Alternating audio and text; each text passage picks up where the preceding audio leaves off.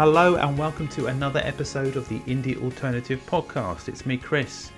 On this episode, we're going back to Britpop as I'm joined by writer Jane Savage. Jane Savage is not only a writer, but she was the co-founder and head of public relations for the company Savage & Best.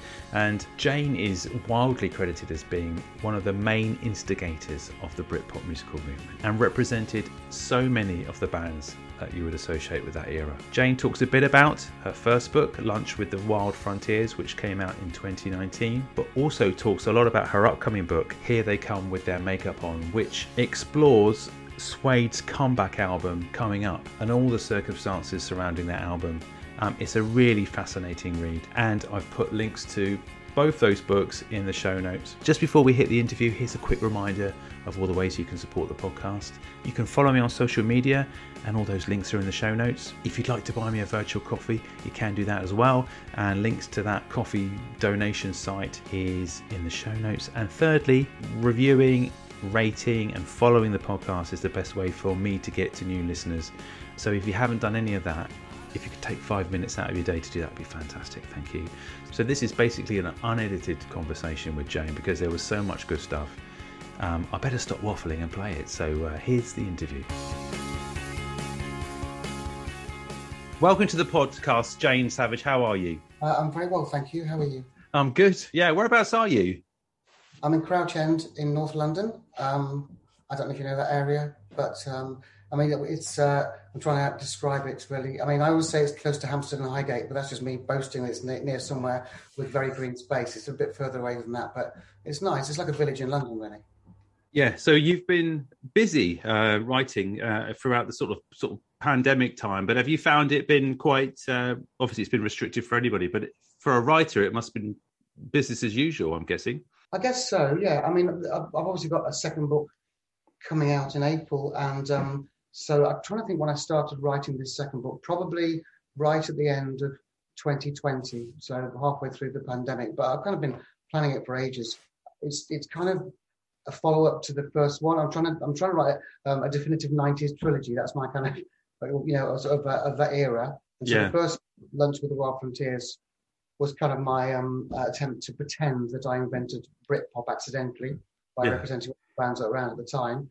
And this one is kind of like a microscopic sort of analysis of one record in particular, Suede's Coming Up album, which I think is the greatest comeback record ever because for lots of reasons. But one of them being that Oasis, Blur, and Pulp sprang up, whilst they were dismembering themselves, basically. So I thought I wanted to talk about that. But it's also got lots of other stories, which are kind of around that era. So, parties in Paris and then my encounters with George Michael. So it's kind of like it's a follow-up to that first one, which was mainly lots of stories around Britpop, and then there'll be a third one with no lockdown at all, which I've started, which is kind of going to be. I mean, it'll probably end with me being invited to the House of Commons to meet Peter Mandelson when he wanted to talk about all the Britpop stars being perfect for their support of Tony Blair, basically. So that's kind of where that went from. I mean, this is obviously right up my street in terms of the seasons 1 to 3 of Back to Britpop, the podcast where I delved into my own sort of record collection over the first lockdown and rediscovered a lot of artists and, NME and Melody Maker, cover cassettes and things like that. And it's been a fascinating journey. But I mean, you've worked with so many influential and, I say big names in terms of that indie alternative Britpop era. But I mean, in terms of before we get there, what kind of your first forays into that was like looking into not managing bands, but just promoting bands as well? Well, I mean, I'm still a publicist these days, but I describe my passport says writer and publicist rather than just publicist. So obviously, I mean, I was at university doing a degree in philosophy. I mean, if you want to know about my journey, as it were, and I was in a band, and I came to London with the manager of the band to surprise his girlfriend, who had a PR company called 10 Times Better, and we crawled through the window to surprise her. She was annoyed because she wasn't expecting to see anybody. Initially, she thought I was Dave Gahan of Depeche Mode, so I think I had short hair, even though I didn't look anything like him. And when she was annoyed with me, she said, oh, could you just type this press release up? And it was something handwritten. So I went to the typewriter, looked at it. It was terrible writing. Put my own interpretation of it, gave it to her. She read it and said, "Wow, how on earth did you do that?" I said, "What did it was? It was to make it much better." So she had a dream that night that she was going to work with me. And so she rang me and said, "Would I work with her?" And I said, "Only if you sack everybody that you're working with." So she went, "Okay." And she set up a PR business with me called Mel Bell Publicity. And we did Gay Bikers on Acid and the Rhythm Sisters and Daniel Dax. A record label called Homestead Records with some amazing stuff on it, like Big Dipper and Soul Asylum and people like that. Then we did Green on Red and all that New American Invasion. Then I got a job at Virgin Records, just because I think Virgin must have run the NME, and I was recommended as a good, publicist. And I started doing Roy Orbison's press, which is obviously incredibly way out of my league. But I just, he was amazing, and hung out with him for about the 6 to 8 weeks at the end of his life, and then he died whilst I was looking after him, which was horribly tragic because he was such a wonderful artist. And then this was at the end of this is 1990 basically, and then I left Virgin to write poetry because I didn't want to, I didn't like being handed bands that had been just handed down to me, sort of, do press for this. If I was ever going to do it again, I'd only do bands that I loved because I couldn't see the point in just lying about artists. So I quit. Yeah. And John Best, who'd quit Virgin just prior to that, and he rang me and said, "You said you'd never do press again. I've just been handed the contract for the Pixies and the Cocteau Twins. What do you think about that?" So I said, "Okay." So obviously, if I was ever going to start work again, it was for those two bands. In fact, the whole of 4AD. And at that time, 1990, me and John had a company, and I found this band called Curve, who had a great, and I got them for loads of press. And then one week, we had the cover of every single music magazine with a different band: The Farm, the Pixies, the Cocteau Twins, Dead Can Dance, and Curve. All on the cover of every single music paper. So I was either getting quite good or just being very good at being at the right place at the right time.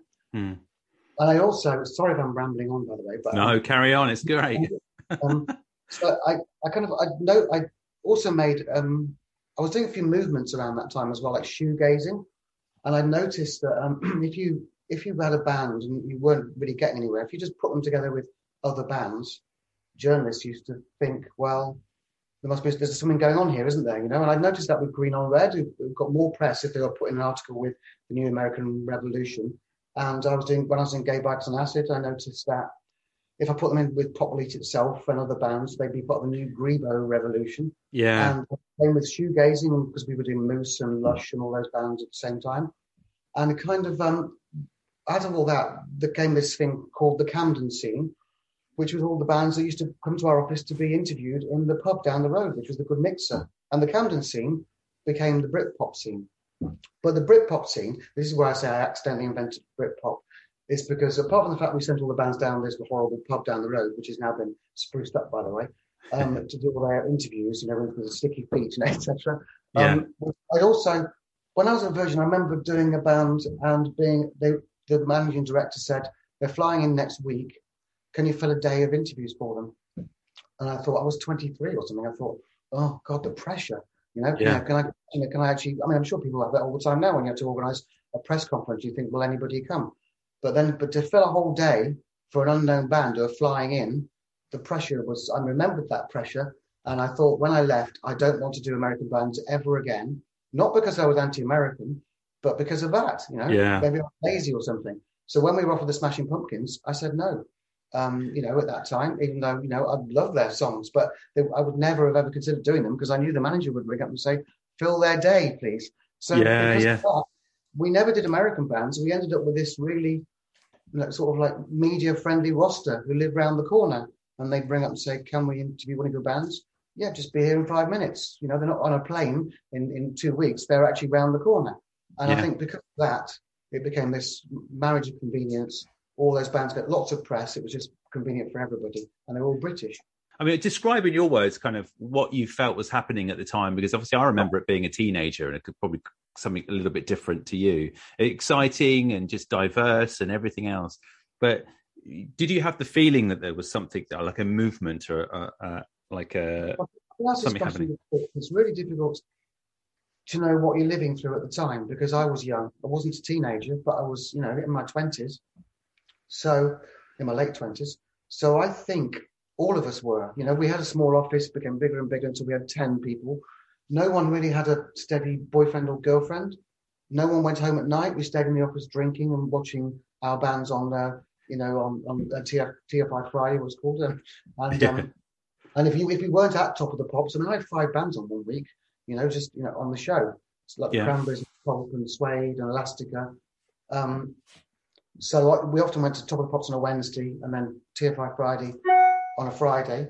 But we often didn't want to go home. If we weren't going to a gig, or we went to a gig in Camden, we came back to the office to party. And there aren't many people that do that these days, I don't think. Because the House of Commons. House of Commons, because it's not so much fun, I guess. I mean, maybe it is, but it might have been, so it was partly to do with that. It was great music, obviously. I mean, it was ludicrous as well, because the Verve, or Verve as they were called then, before they had to change their name because it clashed with the jazz label of the same name. We were managing them at the time, and Richard used to come into the office, often without shoes on, but and just hang around, and everyone. So there were bands in our offices because they were the same age as us.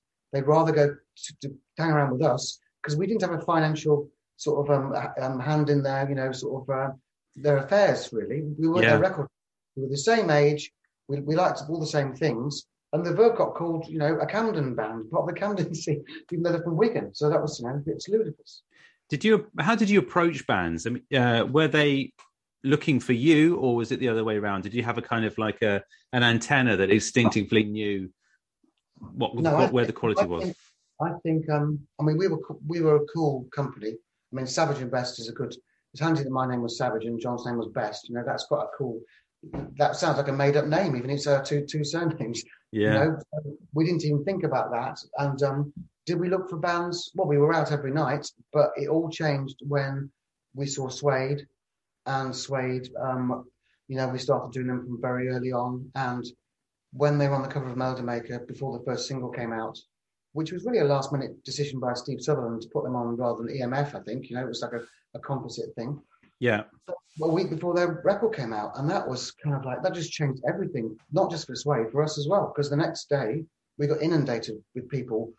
People wanted to know about the phenomenon of the band getting on the cover of a magazine before they released a record, as much as they wanted to know about the band themselves. So, obviously a few years later, there was articles about us as a company, which is not great because you're not meant to be the story. Now it's fine because I can all look back and I'm writing books about it. But then I'm sure that maybe Jarvis and Brett were saying, what's going on now?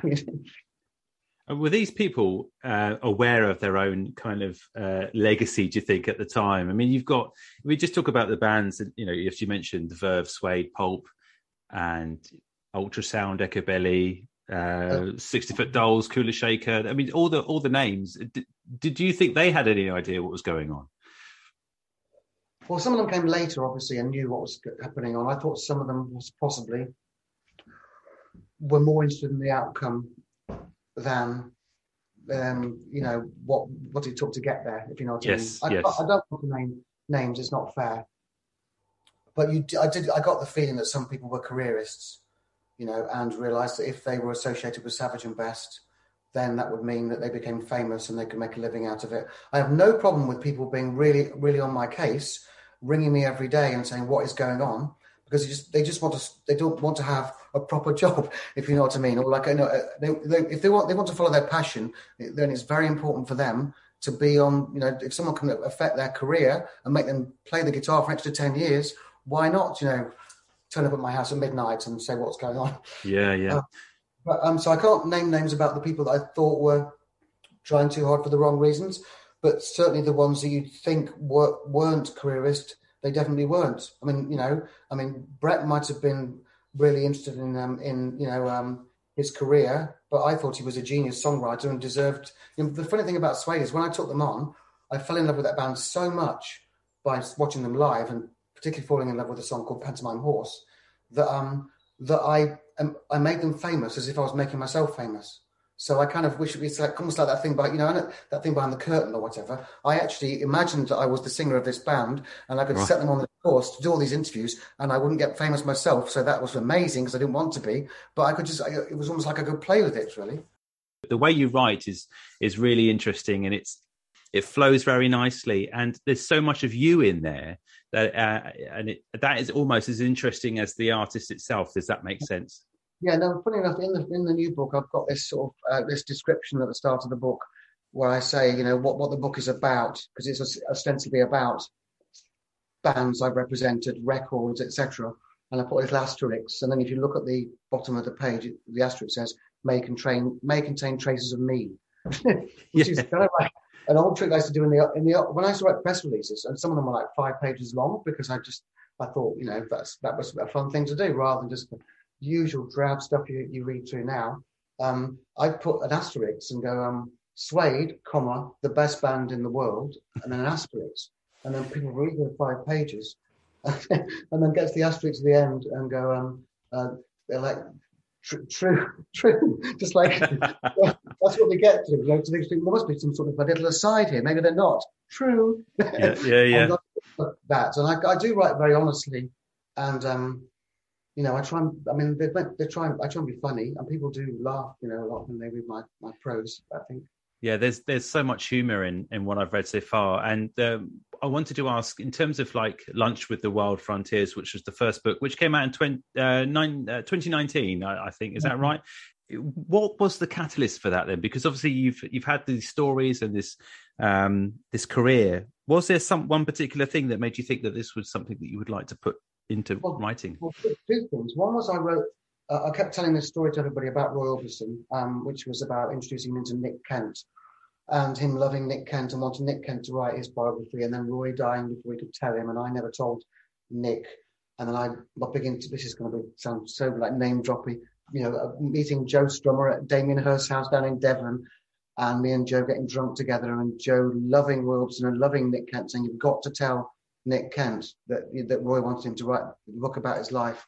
And I said, "I don't know, I can't do that." He goes, "Well, where's he gone?" "He's gone to Paris with his wife and child. Let's call him." So then Joe, gets the house phone and tries to call, Monsieur Kent. It just takes for hours and hours until he gives up and falls asleep. And then a few years later, I go to the Brat Awards, where the Enemy are giving an award to Nick Kent and Penny Smith for lifetime achievement.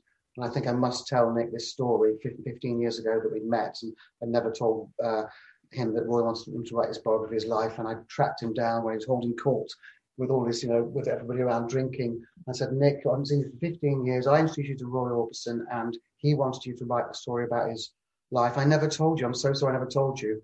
But I'm telling you now." And he went, "Cheers." And that was all he said, right? And so that's why that story is true, because it hasn't got like a gigantic ending. And I told people that story, and they said, "You've got to write that down and make a story out of it." So that was the first story I wrote, and it was kind of there. And then I started writing more, and then I ran every day, and I had a really bad running injury. I couldn't move for 6 months. I could barely walk. So I just stuck with the computer. I thought, I'll write all these things down. So I just wrote all these stories, gave them an arc, and connected them all together. And then I found this really interesting narrative technique, which is because obviously some of my stories, they're all about different bands in different eras. So if you want to write a story about just Pulp, you're kind of stuck bringing them into different, chapters. So what I would do is I'd write about Pulp, and then I'd move into the future with more of Pulp, and then I'd come back and start the next chapter. As long as I started the next chapter chronologically after the last one had started, not necessarily finished, I could have this whole narrative, thing that would work, and then with an arc in between. And it really worked, I think. I think people, if they're stuck out to write something, they've got all these ideas, and you think they belong in a certain chapter or in a certain area, you can do that. You can move into the future. As long as you come back and you start the next chapter after the last one started, people get it. Yeah. And I think, so that's why the first one worked, hopefully. Yeah, no, I mean, the second, the book that's due in April, which is Here They Come With Their Makeup On, which is I would say is a love letter to everything about Suede that you love, and also just that whole era for them, the turmoil, and then them coming back with a vengeance with Coming Up. What was the catalyst for that book? Because obviously you've had all this experience and all these artists that you've spoken to, and obviously something about Suede really connected with you. And there's obviously an amazing story to tell here. But was there something that really kicked this off and instigated this as well? Well, I wasn't done with Suede. I knew that. The first book, there were a couple of chapters about stories with Suede. I had other stories about them that funny stories. They're a very funny band. They kind of might look kind of as if they wear black and everything. But when I used to hang around in the 90s, they made me laugh so much. Their humor was self-deprecating, it was funny. And, they had all these jokes about, they'd signed so many copies of photos that they would always try and find one that wasn't signed because it was worth more. That was they're in Joel found one here. And, because it was all this, and all the stories of being on the road with them. So I thought, I wasn't done with them. That was one of the reasons. And also, I think that one of the other catalysts was that I wanted to write a book about an album. And I thought that if I was going to write about an album, it had to be one that I loved and knew, intimately and could sort of dissect. And when you think of comebacks, everyone goes on about, Man United in 99 or Liverpool in 2005. And this comeback, which a lot of people won't remember, was Suede, split up. Half of their songwriting partnership had left, and people thought they were finished, completely over, because there was no way they'd write a decent song ever again. So they put an advert in the Melody Maker, and they got a tape in from a 17-year-old schoolboy who was a guitarist. And when the band played, listened to the tape, it was incredible. So the manager rang the boy's parents in Bournemouth. He came to London. He joined the band within a week. He was on Top of the Pops within a week of joining. That is a baptism of fire. That's quite incredible. But yet they had to tour the old record, which they didn't care about anymore. They did a whole year on tour doing Dogman Star, which must have been, horrible for them, really, before they... So the book starts at the Phoenix Festival when they're just done. They're totally done with this old record, and the heavens are opening, and that's when that kind of the book begins. And you were right there at the front of it, getting drowned. I was there. Yes, I was soaking wet. Yeah. But you went to you were at every gig. I mean, you were you say in the book that you used to stand at the front and used to come backstage and after every gig, and you were as much as a fan as someone they worked for or worked with. Yes, I know, and that's just quite unusual. I realise that it's possible that a lot of PRs these days don't microscopically or don't go home late at night and dance around in front of the mirror singing all the songs, which is what you do with the band you didn't look after. But I know, I had no intentions of kidnapping the band or anything like that. Two things. One was making bands famous because they deserve to be famous, and the other one was really appreciating the music. And I've always been a massive music fan. My dad was a massive fan of big band music, believe it or not, well before I was born in the 50s. And his record collection, he was kind of like really sort of forthright about what he liked. I think I got my kind of like, arrogance is the wrong word. I used to describe myself as a music taste evangelist, which I think sums it up. If you like something, you tell your friends about it. Mm-hmm. That's probably what my dad was like, actually. Kind of, you really, you dismiss everything else. This is the reason that you should like this record. That's what and then, so that's what I did with Suede. And before Suede, it was REM. I slept in a car for 2 weeks following REM around on tour. I saw 100 gigs of theirs. So I've always been a massive fan of music. I think the thing about coming up, and I was a Suede fan, pre and post Bernard Butler, but when Richard Oakes came on board, and he was the same age as me, or more or less, or slightly older, there felt like the connection grew, I think, because it felt like it was achievable. I was a young musician, and it was my dream to write and be in these sort of bands and tour and live the lifestyle. And when you see someone of that age achieving that kind of that goal, even by accident in some ways, I guess he was extremely lucky, and obviously very talented. I think he described it as being like on a roller coaster with your eyes shut. Yeah. But that was probably because actually I don't think his eyesight is very good, and he didn't wear contacts for the first few months. And when he put them actually in, he could see these crazy fans everywhere. But I think that's what it was like for him. I mean, the Bournemouth Echo, when he joined Suede, they rang me up every day saying, "What have you done with our child?" they thought he'd obviously been kidnapped from school by these London types, who were covering him in drugs. It would have been completely such an eye opener for him to sort of come into that environment where, your book opens with, the Paris gigs and that kind of hedonistic lifestyle, and it's laid bare, but it must have been crazy for him. I mean, to take it all on board, but he did, and he did a fantastic job, and the writing really shone through on Coming Up, didn't it? Yeah, I mean, I think obviously for that first, it was probably 9 months. He had to mime Bernard's guitar parts in a video and on top of the pops. That can't have been fun. And then he wrote 2 songs together and Bentswood Boys, which became B-sides of singles off Dog Man Star. But it's obviously only when it got down to Coming Up that you could see all this tension. And then the template for the record was 10 hits, or Michael Jackson's Thriller, or as Matt said, we want to write 10 Losing My Religions or something, which obviously is a ridiculous thing to say because the benchmark is too high. But there were 5 top 10 singles off that record. No indie band had ever done that. The only band that ever done that is Take That. So, but while all this was happening, on the rails, Oasis had formed. Blur had just released their most successful album, was selling 80,000 copies a week. And Pulp, who people don't even consider, who we looked after as well, so they became the big 3. Suede weren't anywhere. So the fact that the record sold 1.5 million copies, which was 3 times as much as the first 2 records, was not a feasible prospect at the start of it. Do you remember the first time you heard the album in full, or did you have, because of just connections and what you're working with them, were you listening to it as it was being sort of produced and recorded? Yeah, I went to the studio a few times. Trash was the one though. That was that was described as the final digit in a phone number, because that was the one that was the missing digit. That was made it everything. Once you had that, that was the promo for the album, really. That was the teaser, as it were, and that was just such an incredible Suede song as well, because obviously it's about, it's about their fans. It's a song for their fans, about their fans. It's about them being, the litter on the breeze.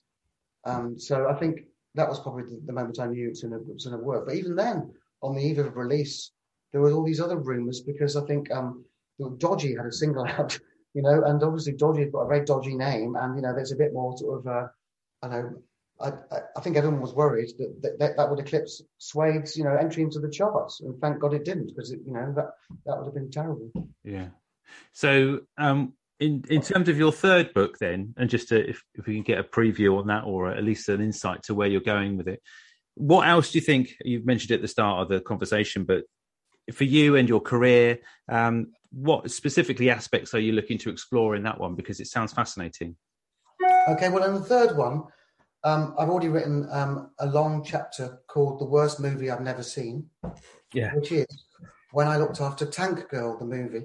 Yeah. And it was Savage and Best by this point we were such a big sort of cool press company that I think Jamie Hewlett and Jamie Hewlett wanted us.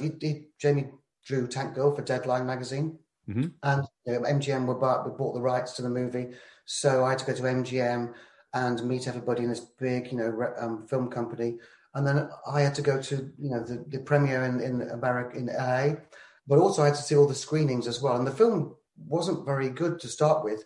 Jamie had to actually draw cartoons in the middle to try and drag it back to the real audience because it wasn't working. Yeah. And so there's all this stuff going on, but I didn't really understand the protocol of film PR. So basically, because when I used to be in a meeting, they used to say, in fact, they do now, what are you going to go for? And I used to just say, everything. And there was no press plan. And obviously that worked because it meant every band I looked after were everywhere.